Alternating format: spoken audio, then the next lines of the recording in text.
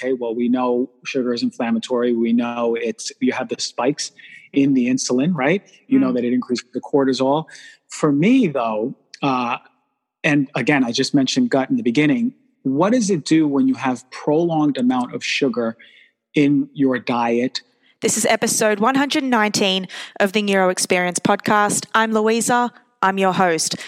I'm recording live from my Sydney apartment down under. I hope everyone's traveling safe. I hope everyone's living well. I heard it's extremely hot back home in New York. I hope you guys are safe during this time. I miss everybody. I miss being there, obviously, when it was nice and safe to be at. You know me, June, July, August, summertime in New York is my favorite time. You'll catch me at some rooftop pool. But look, being back here in Australia has been absolutely beautiful.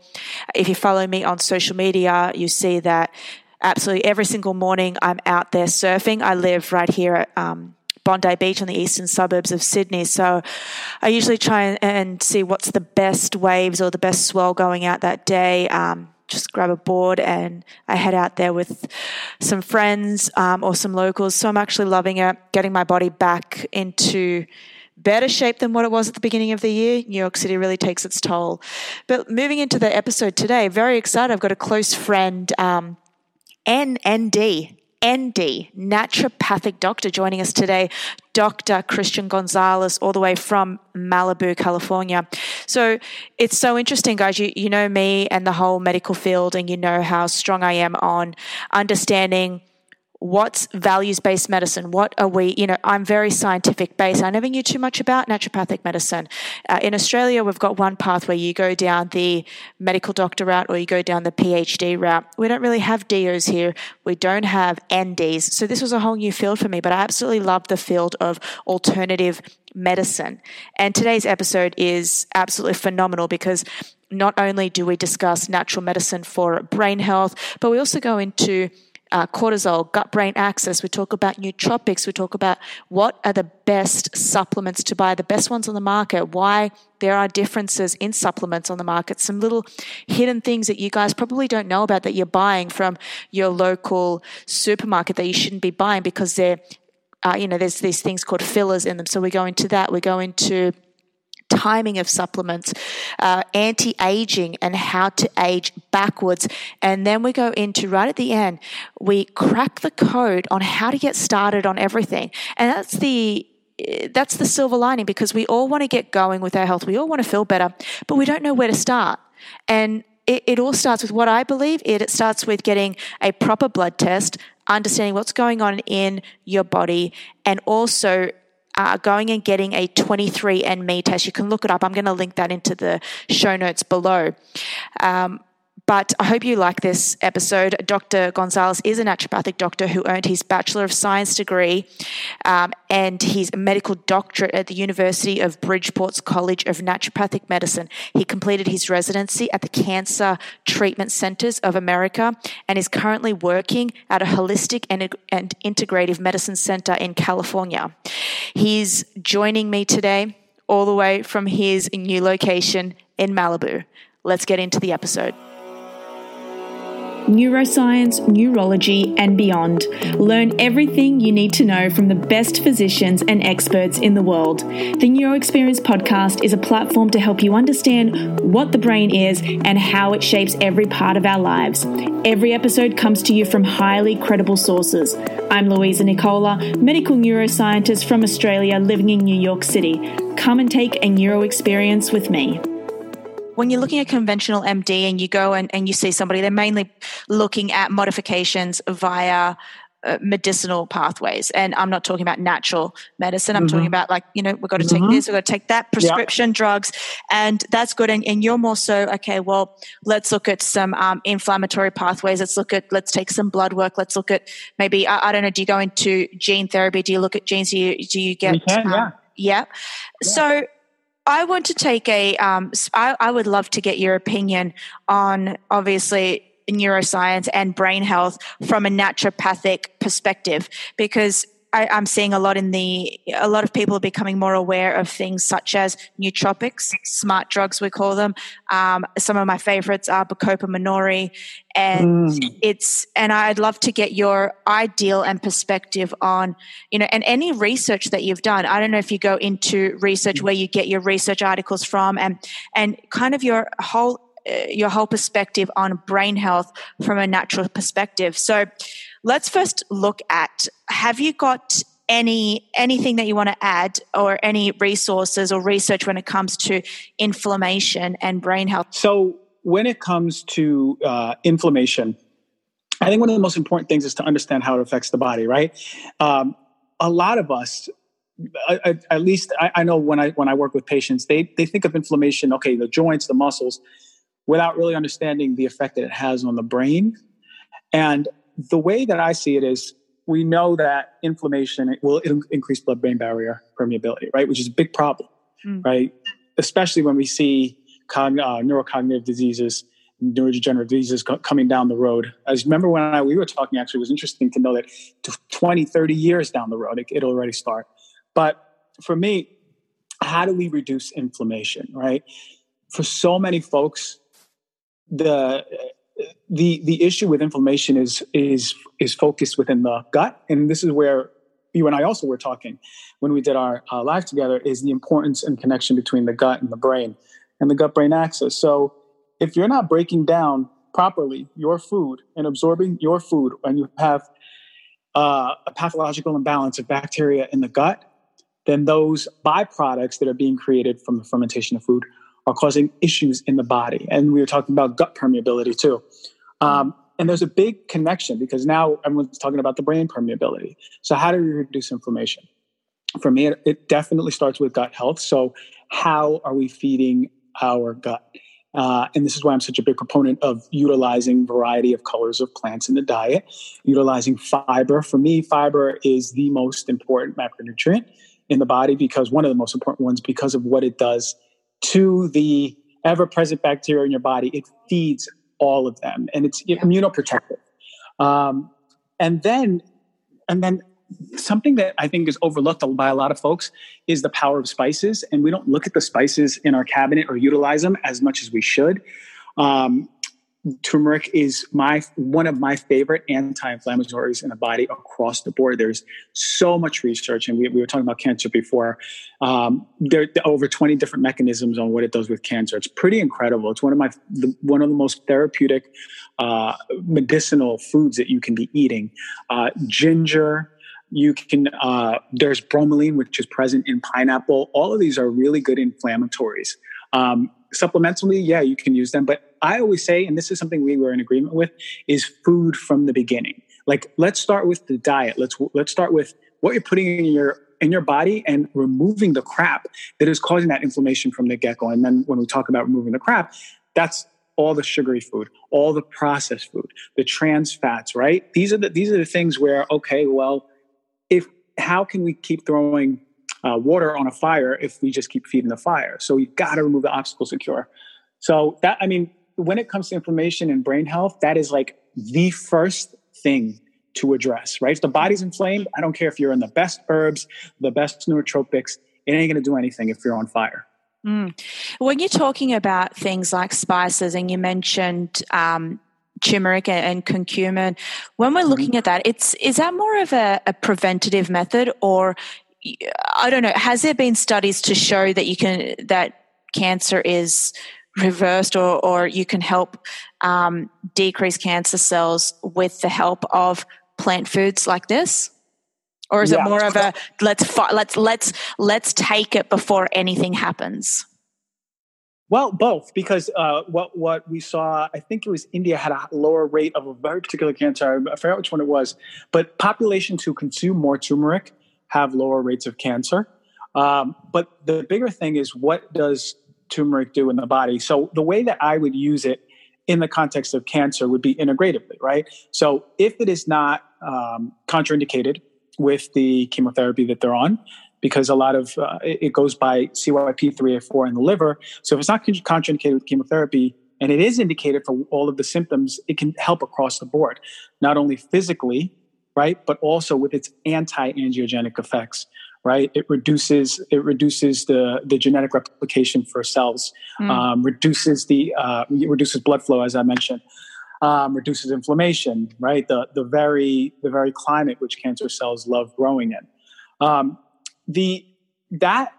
It's like it was one of the superstars of the clinic, right? And there's tons and tons of research when it comes to turmeric and cancer, and then as you know, the effect of turmeric and cognitive diseases. Yeah, it's, my stance on it is what we know, the gut and the brain are in direct communication with each other via the vagus nerve. And we know that when you have a bad inflamed brain, whether that's via even your emotions, obviously what we know is that you can have an inflamed gut just by having a bad emotional day. There's actually been studies like they test the cortisol levels in blood after people have gone through a terrible breakup, or they've lost a lot of money, or they've lost their house, something bad has happened to them. They go and test them, they see their cortisol levels, they see their microbiome, and it's incredibly inflamed. And that just says that the difference, the connection between emotions and the brain, and how it has a direct relationship with the gut, and vice versa. What you put in your gut, like the fiber, like you said, eat your rainbow, it has a direct relation to what is going on in your brain. So I think that's very clear, and we know that, and there's been substantial evidence. I've actually had a guy on the podcast who speaks about gut health. He just brought a book out, and he was wonderful in describing why we need fiber, why we need to eat all different colors of the rainbow, and I'm very for that. But I also do like the whole notion of separating the two, and when we're talking about how to have a high performing brain, we know why we want a great brain. Okay, we know it helps with our focus, where it decreases anxiety, it helps with longevity. We haven't even gone into the anti-aging effects of nutrition in the brain. It helps fight off early onset Alzheimer's disease. We know that. What we're getting a bit mixed up with, and it's because it's new, is this whole field of nootropics, and that word where eat these plants, or, lion's mane is going to increase, and by the way, I do like lion's mane. Lion's mane is going to increase your focus capacity. Have you done any research in the field of nootropics? Because that's such an emerging field, and I absolutely love it. Yeah, I think we can, for folks who want to optimize, right? Like, again, the basis has to be like what foods we're putting in our body for our brain health, right? And you mentioned like the diversity in the plant food, right? Those flavonoid-rich foods that you're getting in there, reds, purples, right? Blueberries, blackberries, grapes. The green tea, EGCG, all of these things are so anthocyanidins. These are so important. But when it comes to nootropics, there's a lot of formulas out there now, right? People are putting together like brain stacks and making really popular some ancient herbs. We know that ginkgo is one of the most well-studied nootropics. There was a double-blind study with over 2,372 people that revealed that the ginkgo actually was improving overall cognition and daily living for various types of dementias for these folks, for this population. And ginkgo has been around for 200 plus million years. And their constituents are very important because they basically work as an antioxidant in the brain, right? Oxidation in the brain is a big issue, right? Yeah. That's the thing we want to reduce. Even when your high amounts of cortisol are releasing, this is what we want to reduce: the oxidation in the brain, the inflammation in the brain. So ginkgo was found to be pretty effective. I don't remember, and don't quote me on this, but I think I remember, I put a post on this, that ginkgo is as effective as some standard drugs for Alzheimer's and other forms of severe memory decline. That's wow. Yeah, I'm gonna get back to you on that one. But I remember that. I remember writing that, so I'm gonna get back to you. That's really powerful. Is that comes in supplement form, or is that a liquid form? Like where does one go and get ginkgo? So this is a good question, right? Because not all supplements are created equal. I agree. You want to actually, out by you, there's MediHerb, which goes through, you would have to get it through a practitioner out here in the States. But MediHerb is, in my opinion, the best herb company. They make the strongest herbal tinctures. I mean, they make good echinacea because your mouth is tingling as soon as you take it. So what you want to do is make sure you're getting a good brand. Gaia over here is accessible to the general public over the counter. But I do like MediHerb as one of the best herbal formulas for ginkgo. Mm-hmm. So yeah, those are the two ones when it comes to herbs. Other nootropics like phosphatidylserine, have you heard of that one? No, I haven't. Yeah, so these are like basically a class of compounds, and they're phospholipid that are present in all of the cells, basically, right? They're nourishing. Wait, can you repeat? What's the name? Phosphatidylserine. So usually you'll see that like shortened with PS. No one's writing out phosphatidylserine that much, but it's required for all healthy cellular function, especially in the brain.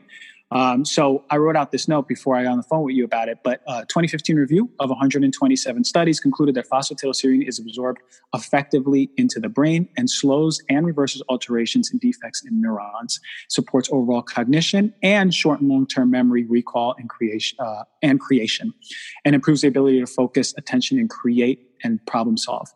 That's really powerful. This is actually something that I used for myself, and there was palpable changes. I know there was because I used it for my studying in board exams in school. Like that was part of my everyday regimen. But phosphatidylserine was really, really strong for me. For some folks, some folks it's stronger, some folks it's not. But that's a really important one.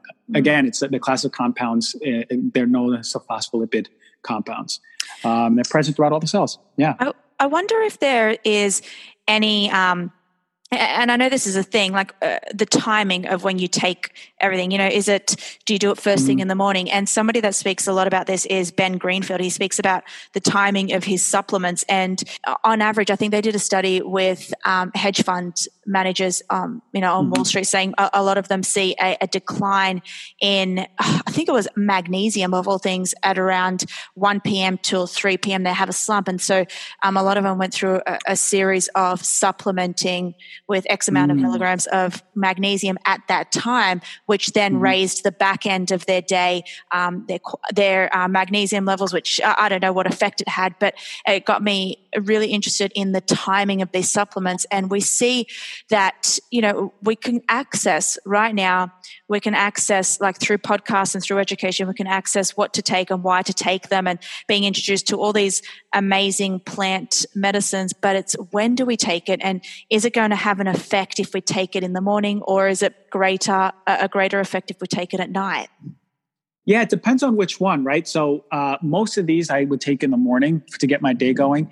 There's always the worry that it will have an effect on your sleep, but something that may show reverse of that is the lion's mane, because it does help increase deeper sleep for folks, right? Increases the REM sleep. So I've actually found that taking lion's mane before bed, and this is how you were speaking about Ben Greenfield, the other guy, Dave Asprey, he's a big fan of taking the lion's mane before bed for that reason. But lion's mane also is something that I take during the day, right? I'll take it before I have to perform. I have to get on camera and do all the things that I do. Lion's mane is actually one of my favorite ones that I think we spoke about before. But I love, in the context of BDNF, how effective lion's mane is. And it, again, protectant to the brain, but also stimulating that neuroplasticity. It's like lion's mane is to date my favorite. And then again, out by you, I think in Australia, they're making the best herbs out there, because Life Cycle is another company right out in Bondi Beach that is making the best lion's mane, in my opinion. Yeah, I actually I spoke to the owner and the founder of the company, and I'm getting myself a bottle of lion's mane in the next week.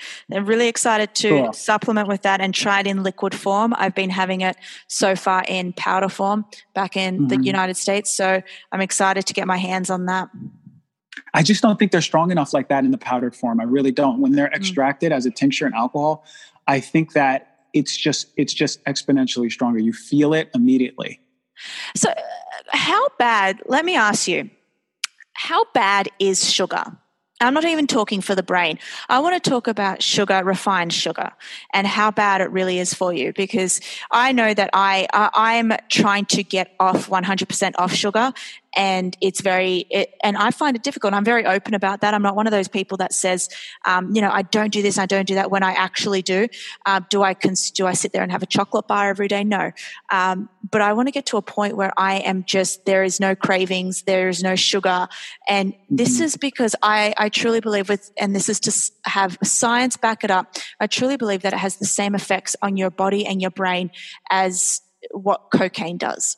I think it's very strong when it comes to the detrimental effects of how it ages you. And it's scary that we feed and we just pump so much food these days with sugar. So what's your take on it? I think any added sugar should be avoided. I really do. I worry I don't worry at all about fruit sugar, but it's the added sugar. And as you know, what it does with BDNF and neuroplasticity and learning, all reduce on a high sugar diet. But we know sugar is inflammatory. We know you have the spikes in the insulin, right? You know that it increases the cortisol.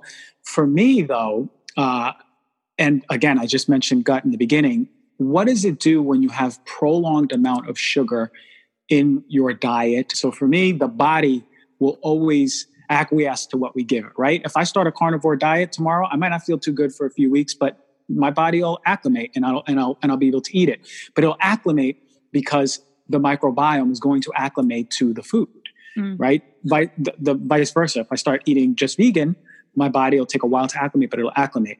What I'm trying to say is when sugar is part of your daily ritual, as part of your food, then what you're doing is promoting the growth of these pathogenic bacteria and fungus, right? And that's a problem, right? When you have the yeast and the fungus overgrowing, causing that dysbiosis. Well, now, as I mentioned, the gut being really a focal point in human health amongst, because it's connected to everything. Now, then the implication is in the brain. How's it affecting the brain? Because if you're giving sugar to the gut, and those easily fermentable bacteria that are easily fermenting it are overgrowing, the yeast are overgrowing, that's a problem, right? That's a big problem when you have that level of dysbiosis. That's why I always try to, and you're right, it does have similar effects. It's lighting up the same areas as cocaine, the reward, right? And that's why people get so addicted to it. It is addictive. It is addictive, trust me. It is. Even fruit sugar can be addictive because it's easy to see a salad or a bowl of grapes. I think more people are going to go for the bowl of grapes. And I think that's evolutionary, right? We want that really quick source of glucose when we're out in nature, right? But I think we should learn how to have a fiber-rich diet and a protein-rich diet to offset, even if you are eating added sugar, to offset those spikes, because it's really important to have your insulin under control when it comes to your overall health. I work with a lot of NFL players and I work with them on a personal basis. I do through my company, Neuroathletics. We do everything from we first get an initial computational EEG done for the boys where we assess the functionality of their brain, how well it's working, and we get something like a 20 to 30 page report on everything that's wrong with their brain. We can pick up on biomarkers of concussion. We look at mild cognitive decline. We look at focal points of dysfunction. So if we look at an area, maybe 95% of their brain may be working on point, but that 5%, which is having a detrimental effect on their vision, for example, or their hearing, we can pick up on that. And so a lot of the time what we're doing is we're getting outside consultants to come in and do specific diets, because that's not our forte. And I strongly believe in always outsourcing if you're not good in that area. And we may want to increase, somebody's temporal lobe for one of our boys. And sometimes the best diet is a keto diet. And that always got me so interested in understanding. That's been the general consensus, grains, and also, some people do well with grains, some people don't. It's just dependent on the individual person. And so we may set a diet for one of the boys and say, okay, strictly keto, where we're actually measuring their ketone levels via blood work. And it's just been so interesting to see the effects. And I tried keto. I did keto. And I would say right now I'm eating a keto-ish diet, if that's a thing. I am having a bit more carbs than what is necessary to be labeled quote unquote keto. But it is interesting to see how good you feel mentally and how stimulated you are when you are eliminating all of these carbohydrate-rich foods and you are focusing on I think it's like a 70% good fat diet. Mm-hmm. Yeah. So the way I approach keto is like this. I think it's a therapeutic diet. I don't think it's sustainable or should be a sustainable diet. The beta hydroxybutyrate that is, sorry, I was choking, that is created is so important for the brain. And we know that it can help. I have used it for folks who have a history of seizures, with brain cancer. It can be useful for your general population that we were talking about with the concussions, your population. So the thing I worry about with keto is the excessive amount of fat and what it does to long-term blood sugar, right? Especially if you decide to switch from the keto diet and going back to you eating more carbohydrates than you're eating, what's happening is that your insulin is not going to react the way it would if you were having sustained amount of carbohydrates every single day, a certain level. And we see this, and there is absolute research in this, and it's been out forever, is what does a high fat, low carbohydrate do to the body, right? Well, sure, people's blood sugar numbers will be going down, but the problem is that your cells, when it comes to reacting with insulin, that function is reduced, and we see that in who just released this book, Mastering Diabetes, was based on this on this whole research, and was heavily cited on all of this because it's incredible. These two guys, Cyrus and Robbie, are reversing all types of diabetes minus type 1, all types diabetes type 2, and what they say type 3 diabetes, right, with the brain. What they're doing is both of them are diabetics type 2. They're eating high amounts of carbohydrates, up to 200 grams a day, and their insulin. Can you hear me? Mm-hmm. Yeah. Sorry, it cut off. And their insulin, their blood sugar numbers are dropping. And the way they explained it is saying, as you have a higher fat diet, especially when it's coming from animals, it's reducing your ability of insulin to work on the cellular level, right? And I did the show on that, and they went into, we did a whole analogy about letting someone into a club and the bouncer being the basically the protein letting them in. But insulin, it was I thought it was brilliant when I came up with it, but then I was like, oh, it wasn't that good. But it's so interesting to hear, and that was I actually mirror what they say about the keto diet not being sustainable long term. And at this point, I mean, last time I was checking, I didn't see any long term studies on the sustainability of keto diet. I mean, it took form of the Atkins diet. So my worry about what does it do to heart health or cardiometabolic health long term when you have that much fat, especially when it's coming from animals. I don't know. I feel more comfortable with a balanced diet, right? Yeah. We spoke, I myself am a vegan, but folks who have animal protein, I would actually prefer to have a diversity of plants, right? Some of the healthiest foods out there are whole grains, right? We know what it does for the heart. Some of the healthiest foods are nuts and seeds. There's foods that do have carbohydrates that we actually need in our diet. So I think that again, I'm a vegan. It's more of on the extreme side, but I do it because of ethics and morals and the way I feel. I feel pretty good. I was going to ask you why you're a vegan. Yeah, all three, and I feel great. I've been feeling great for 11 years. But for me, for folks, I do believe in the balance. It just depends for me, like geographically, more so ancestrally. What is that balance? Right? Because I can eat a really high carbohydrate diet. My blood sugar is fine. I've tested it over and over. I don't gain weight. But then there's some folks, right, probably in higher latitudes who can't really thrive on it, right? Those are folks who maybe are more meat heavy. But I think that we have to pay close attention to getting diversity and colors of plants more so, and worrying less about the carbohydrate load and what it's doing to our body.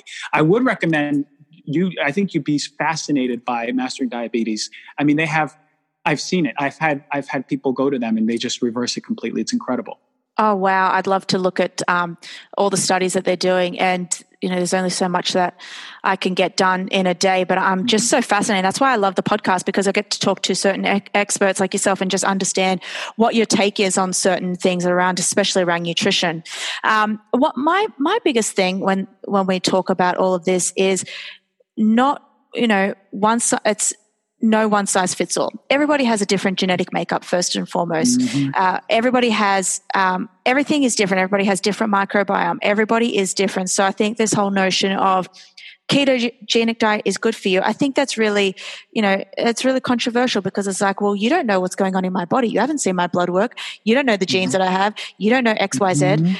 So what I think is really possible, and you can lay in on this, what is the whole notion, like what does a naturopathic doctor do, like to start off with when somebody first comes to them? So if I came to you and I said, listen, I'm feeling fatigued, I'm frustrated, I can't lose weight, or I'm overweight, my diet is like hell, but I've got XYZ diseases in the family. Would you start off with just taking a standardized, would you just do a consult, or would you go into doing blood work? Like, what are some of the tests that you guys do? Yeah, I love that question, because now we're getting into the stuff that I really like. When it comes to, like, let's say you presented with those symptoms, for me, it's most importantly, all right, like, and you mentioned not losing weight. So what are the basic tests that we need to do for you from the get-go? And for me, that's a nutritional panel, right? To see where you are nutritionally, not only in vitamins, all macronutrients, right? Proteins, fats, carbs, vitamins, minerals, antioxidants, right? What does that look like? And we'll also see some organic acids that can show us, how does your gut look?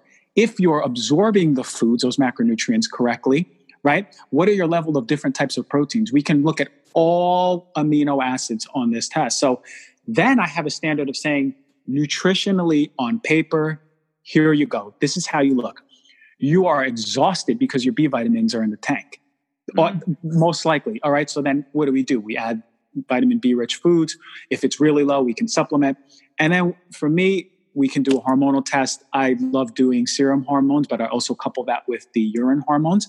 I think every good doctor should do both, because you need to see the metabolites of the hormone and not just the hormone in itself, right? I can't just look at estrogen. I have to look at the 3 types of estrogen, how it's breaking down in the body, right? Because then I'll be able to see, whoa, okay, like this form of estrogen is your predisposition to breast cancer, for ovarian cancer. If that's really high, then that's a problem. But also your hormones are going to show me a lot, right? And we'll do a thyroid panel too. Those are the major things that we would do from the get-go if you presented like that. So the first one that you stated, the panel, the nutritional panel, how is that done? Is that do you take blood? Blood and urine. So blood and urine, that's the very first thing. We go in, we see your blood and urine, and then you can test for everything. That's so, it makes me think, why isn't everybody doing this at least, maybe twice a year or even once a year? It's so ludicrous, because what I see is that a lot of people are like, we should be supplementing with L-tyrosine because that helps us. Okay, great. I'll go and do that. I'll go and buy the fish oils are huge, by the way. And I think everyone should be on fish oil. However, I would not recommend anything to anybody without understanding first and foremost from the ground up, like, what is your body? Like, what are you deficient in? How do you just, how don't you know this? 100%. So that is the difference between, someone who is just shooting in the dark and why you go to a functional naturopathic doctor, right? Because then a normal doctor doesn't do this? No. I'm saying when I'm talking about like reading an online blog and going and buying L-tyrosine, right? Because I was told by Dr. Axe to do it. That doesn't, for you, I mean, we may do that test, and guess what? L-tyrosine might be off the charts high. Why would you want to take any more? So for me, it's like, what this offers is the opportunity for us to put together a personalized protocol based on your functional test, right? So now we make those personalized interventions. So you're putting in the money for the test, but you're saving money when it comes to your protocol because you're not shooting in the dark. So then we try these interventions out first nutritionally. All right. If you're super deficient in magnesium, which I kid you not, I have yet to see someone with a really good, adequate amount of magnesium on the test. Actually, 1 or 2 people, maybe in my career. B12 is always pretty low. It doesn't matter if it's vegan. Sometimes I've seen omnivores have low B12 and most of the B vitamins. So automatically, I always know that magnesium and B vitamins are going to come up. So we make these interventions, right? And you mentioned, why doesn't anyone do this every year? This is what I do for my concierge clients. Like, I will say, okay, the year's starting. We did this last year. Here are your yearly tests. And if something comes up, then we retest. And so maybe we do 2 a year. But it's something that is, for me, I do it on myself every year. I'm able to see, and you mentioned omegas, it also has an omega index, right? So we'll be able to see, whoa, why do you have so much omega-6 in your diet and so your omega-3s are so low? What is your cardiovascular disease index at the bottom, right? So now we go over your diet ad nauseum until we understand, let's start adding in these foods and slowly removing these foods, right? And the same goes with hormones. There are functional foods, just starting from the food level, and supplements that can literally help metabolize that carcinogenic form of estrogen, such that it's putting you in a better place if you have a family history or a personal history of breast cancer or ovarian cancer in the past. Now you're putting yourself in such a good place because we can retest, and all of a sudden what we'll see is that your ratios have changed such that now you're metabolizing estrogen so much healthier. Yeah. So for me, that's so important. There's a lot of folks who do gut tests. I do that sometimes when it comes to the stool. One thing I really do look for in the stool for sure is, not me personally, but the results, is the, what is the level of inflammation in the gut? That's really important for me because, right? Because that'll be suggestive to, okay, well, there might be a level of gut permeability, and there's no functional brain tests really out there. There's some scans that we can do, but there's no okay, let's do this blood test, and now we have a whole picture of your brain. So for me, the gut being sort of a mirror in many ways to the brain, that's important for me to know about how they're both connected. And then when it comes to the overall picture of the gut, that's what we want to see. We want to know how inflamed you are. If you have a dysbiosis, right? Those pathogenic bacteria, remember, the ones that are feeding on that sugar that you're eating. Well, all of a sudden you're exhausted, right? And you tell me you're eating so much sugar, and then you can't lose weight. And I show you on your stool test. I go, well, look at the level of your yeast, right? The candida in your body. Like, it's showing right here, right in your gut, the candida in your gut. Look how high it is. So that's what we can do. It gives people also quantitative info where they go, wow, look what's going on in my body. It's a mirror. Now I'm even more motivated to see better numbers. Does this work for people who are not directly in your office? Like, do people have to come to Malibu, or have we worked out this way where you can get our blood work and work on a method and a program that way? Like, do we what I'm trying to ask is, can you do this? Could I from Australia send you my blood work? No. Unfortunately, when it comes to my license restrictions, I wouldn't be able to do out of state like that unless I see the person in my office, or well, I do there, so in their home first. But the beautiful thing is, and as we were talking, it's a little different in Australia, but out here, we're recognized as licensed practitioners, right? Where we are doctors. We have a board. So the beautiful thing is that throughout the states, you can find a practitioner in your state who can help you do these tests. And it's important. It's, for me, I still don't understand how even conventional medicine hasn't brought in these tests. They're starting to in the context when it comes to functional medicine, right? Then you have a lot of conventional doctors doing these tests. But for me, every gastroenterologist should have at least a stool test in their office. I do not understand why they don't have the full panel of stool tests in there. For me, if you're working in endocrinology, I don't understand why every endocrinologist does not have dried urine tests, right? So we can see for men and women what their testosterone looks like, what their estrogen, what their melatonin looks like, what their cortisol curve looks throughout the day, which is implicated in gut health, which is implicated in brain health. This is something where you actually have data that can make long-lasting changes for folks. So I'm hoping that these functional tests creep in, but unfortunately, I've had many people DM me on Instagram and go, I asked my doctor about this test, they didn't know what it was. And that's a shame, because that's the disconnect. But the beautiful part about integrative medicine is that we can all meet in the middle of the Venn diagram, right? So we can all work together. And that's the way that I've been practicing since I came out of school, integratively. So I can work with conventional doctors who go, hey, I'm a gastroenterologist. I never done this test. Let's walk through this, right? Let's go over what this means and how to find the best protocol from my side and your side for the patient. So something that I am absolutely obsessed with is omega-3. Okay. I love my fish oil. I think that everybody should be supplementing with it. I just recently, I think it was a 2019 study, was done on adolescents with major depressive disorder and also schizophrenia. So whether that was drug induced or they were born with it, it showed that obviously we know when we look at schizophrenia, there's people have got that they've got things going on in their head. They're hearing a lot of things. And what they did was they supplemented with, I think it was high dose omega-3. So I think it was 6 milligrams of fish oil per day.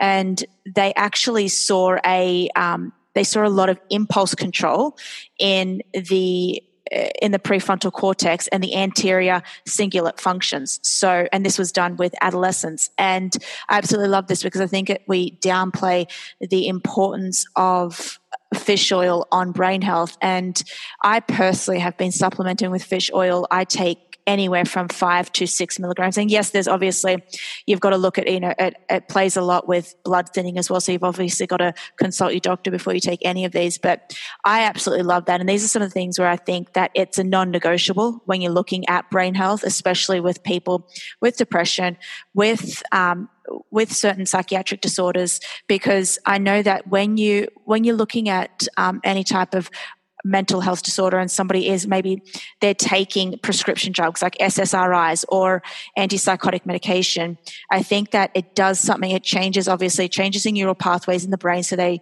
become a kind of.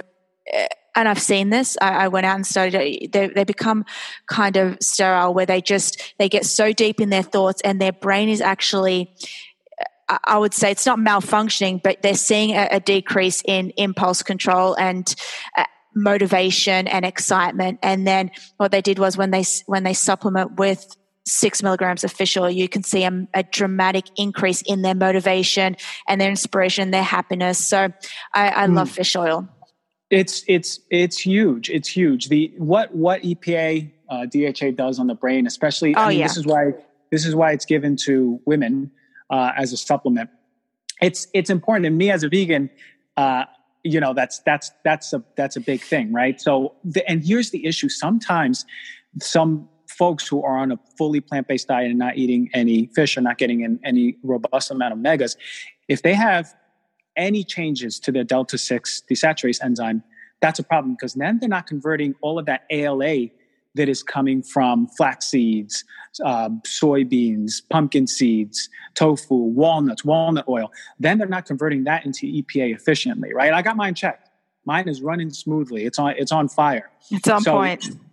It's on point. So I worry less, but again, this is what we can check. This is what we can do functionally. So someone goes, hey doc, I'm on this vegan diet. I'm feeling crappy. Well, why are you feeling crappy? Are you feeling crappy because you're eating everything frozen and you're eating Impossible Burgers and Beyond Burgers all day?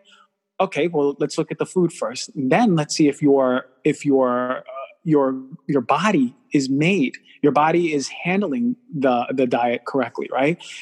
Because long term, there are folks who have been, eating vegan diet for a long time and have had reduced brain function. And that for me, I go, oh, what do you mean? Your brain fog, your memory's not as good. Then we go over their diet, see how much sugar they're eating, all these other things. And then we look, we test that and see what's going on. But I'm in agreement with you. When it comes to fish oil, it's multi-systemic. And one of my favorite things are multi-systemic interventions, right? Because if it's helping the gut, it's helping the musculoskeletal system, it's helping the nervous system, then, it's cheap, but it's powerful, right? Mm. I mean, I look, love that. And it's also, you've got to be really wary of where you're actually buying your products from. Some people, fish oil. I mean, this is for any products. And I've obviously got my favorite brands, and this comes down to pure quality.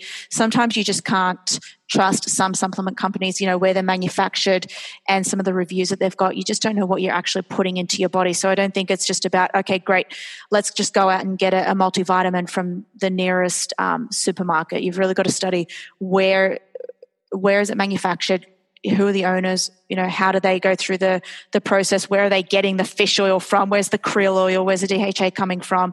I think that's another really important factor to consider. So anybody out there who is thinking of supplementing, always, and for me, I always say, look at the label. Where is it being manufactured, and what do you know about the brand and the company?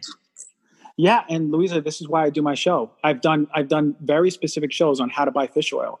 I did a show on the best and the worst fish oils out there. So, and just what to look for in every single one. And I also did it for just supplements in general, what to look for if you buy multivitamins. I reviewed multivitamins. I talked about Centrum and how it's terrible, but it's one of the most widely bought supplements out there, or multivitamins out there for men and women. So what to look for, because you're right, it's not all created equal.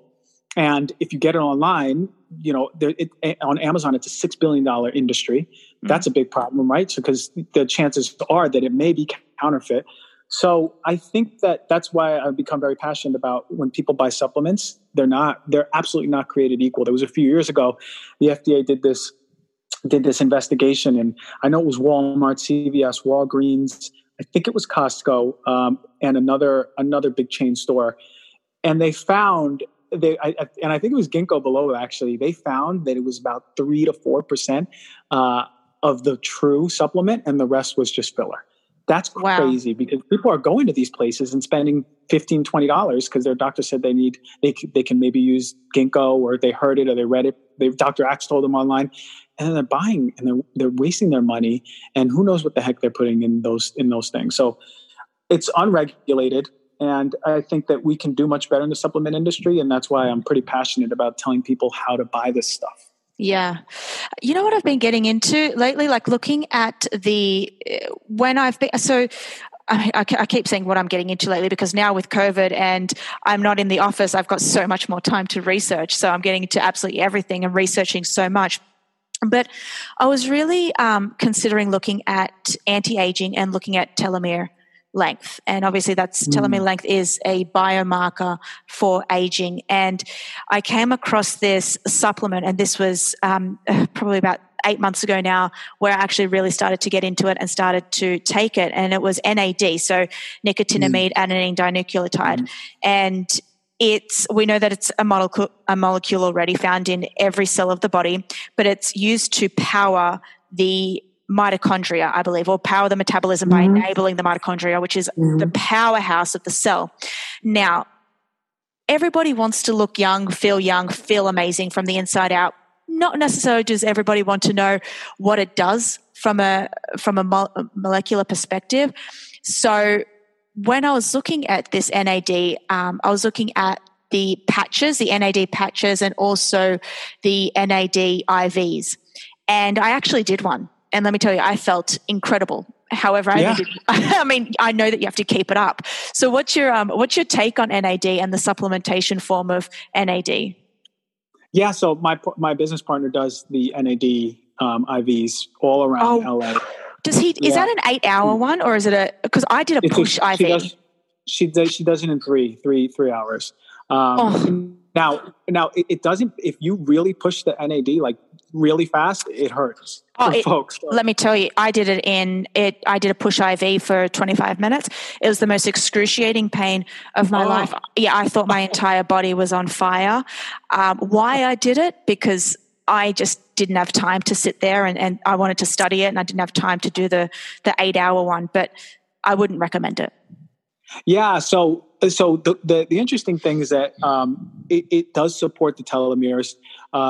We think of it as like mitochondrial health, and mitochondria is remember what we learning in biology when we were young, the powerhouse of the cell, but it's so much more sophisticated than that, right? It's providing power to the cell, but even when we think about cancer, one of the main targets of dysfunction begins in the mitochondria, right? So one of the best ways to prevent cancer is to have healthy mitochondria. And mitochondria are sensitive to many things, including environmental stress, environmental toxins, stress in general, stress being the number one reducer of biological age. They reduce our telomeres more than anything. So I am a fan of NAD.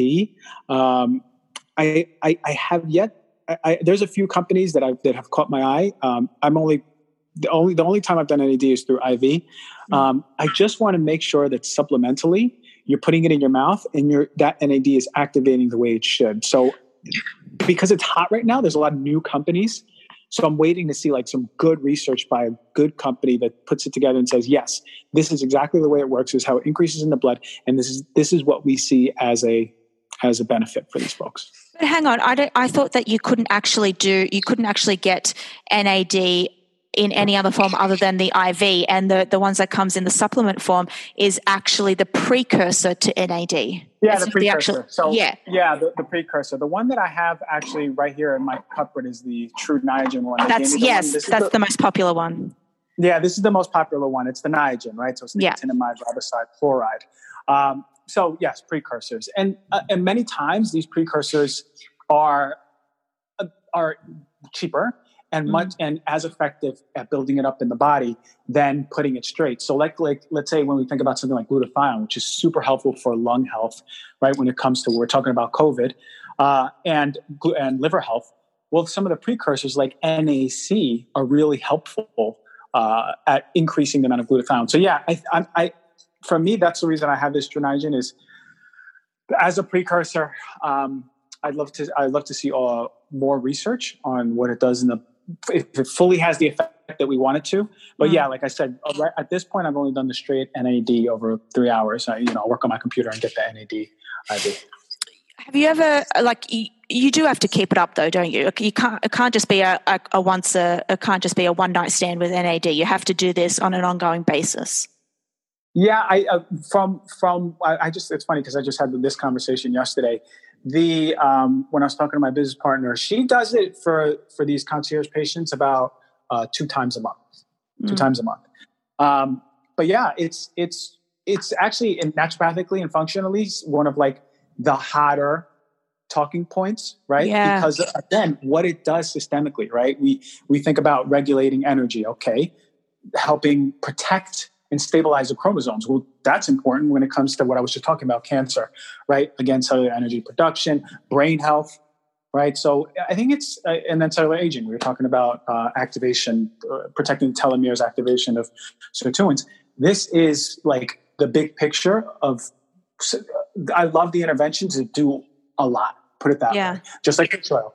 Quick intervention does a lot. So then someone doesn't have a cupboard full of 80 supplements that to take in a day. I'm not a fan of that at all. Yeah. The less, the better. The cleaner the diet, the better. I completely agree with you.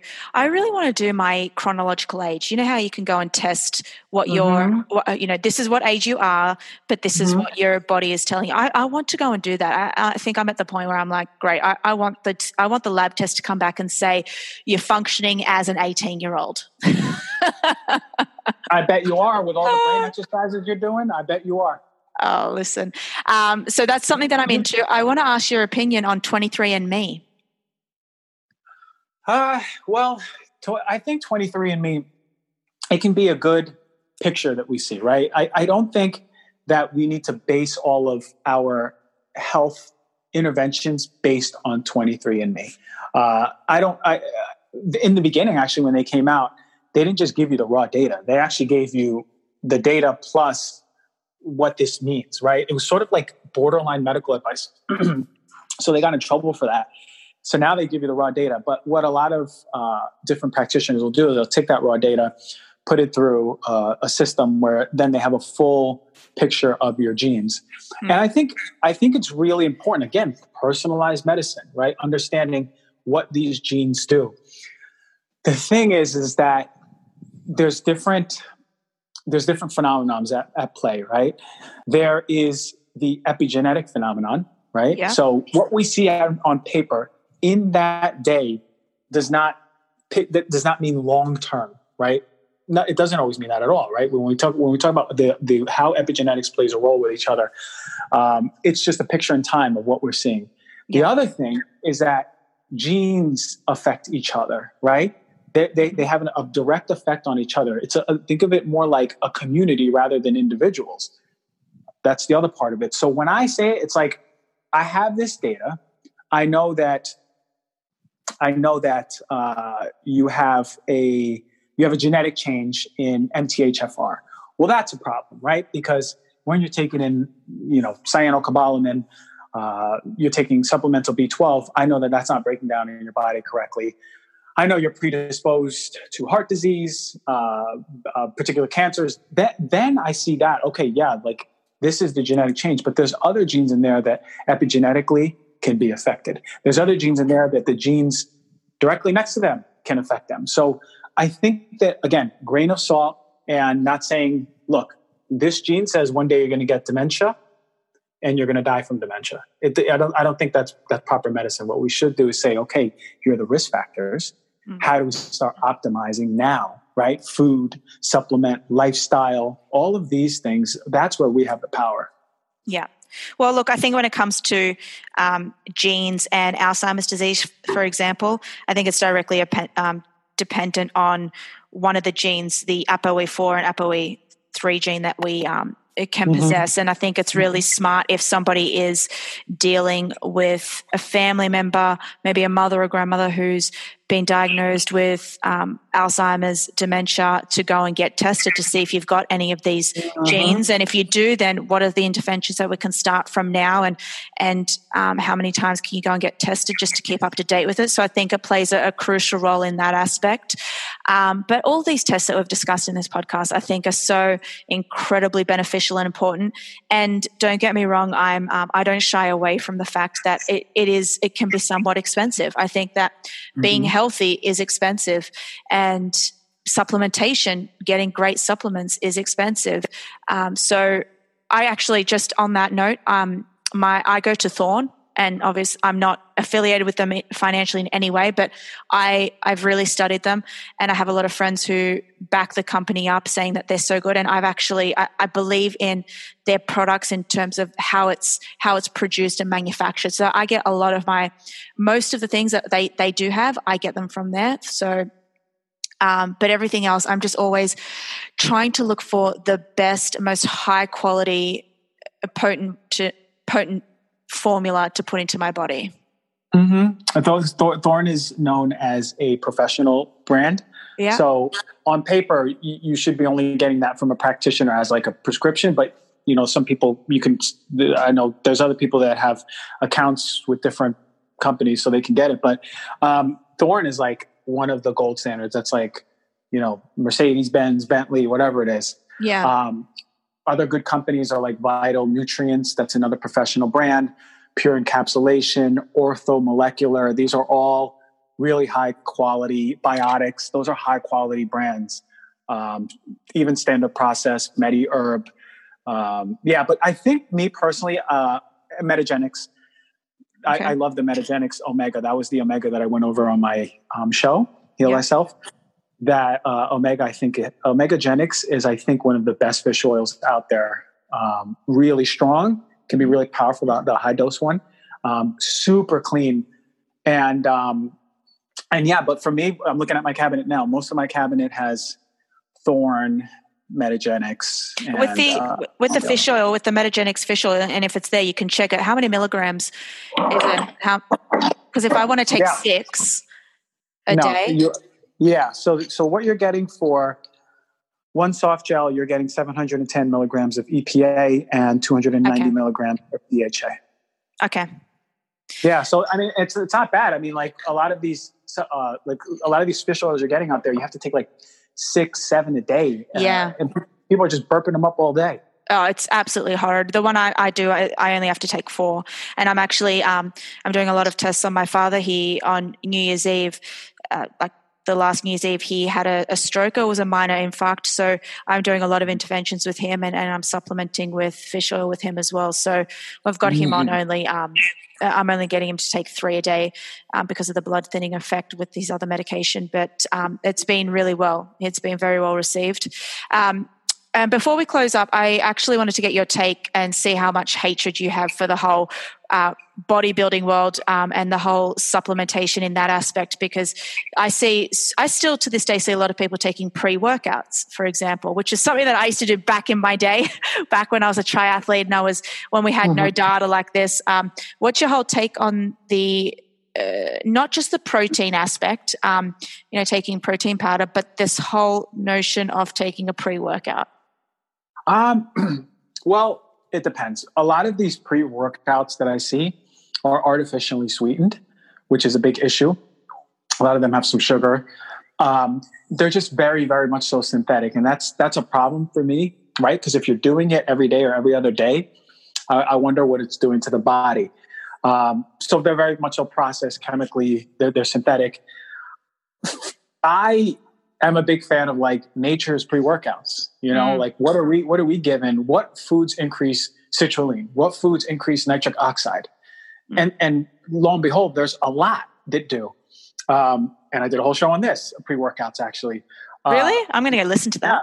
Yeah, listen to it. I speak about like beet juice, watermelon, oranges, before, during, after workout. Taking citrulline, you could take citrulline.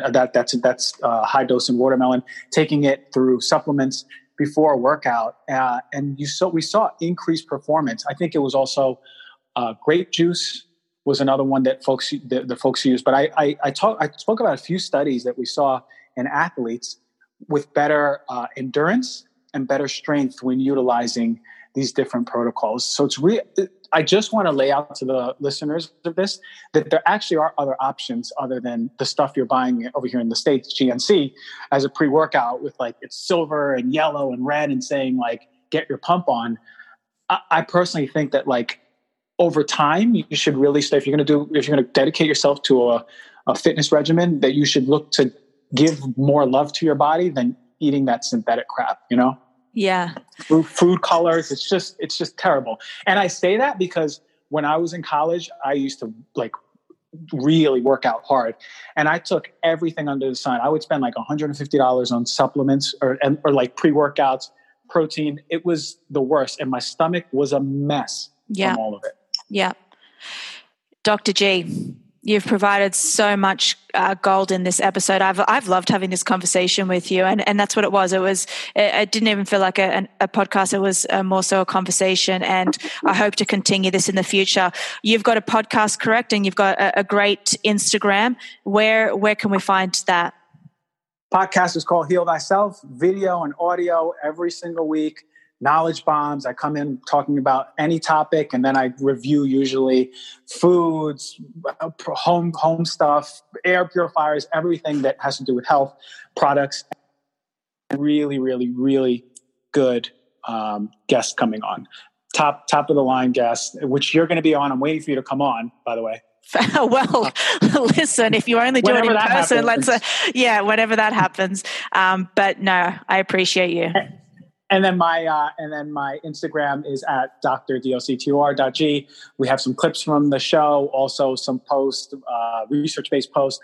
The bottom line is the passion is this: educating and empowering.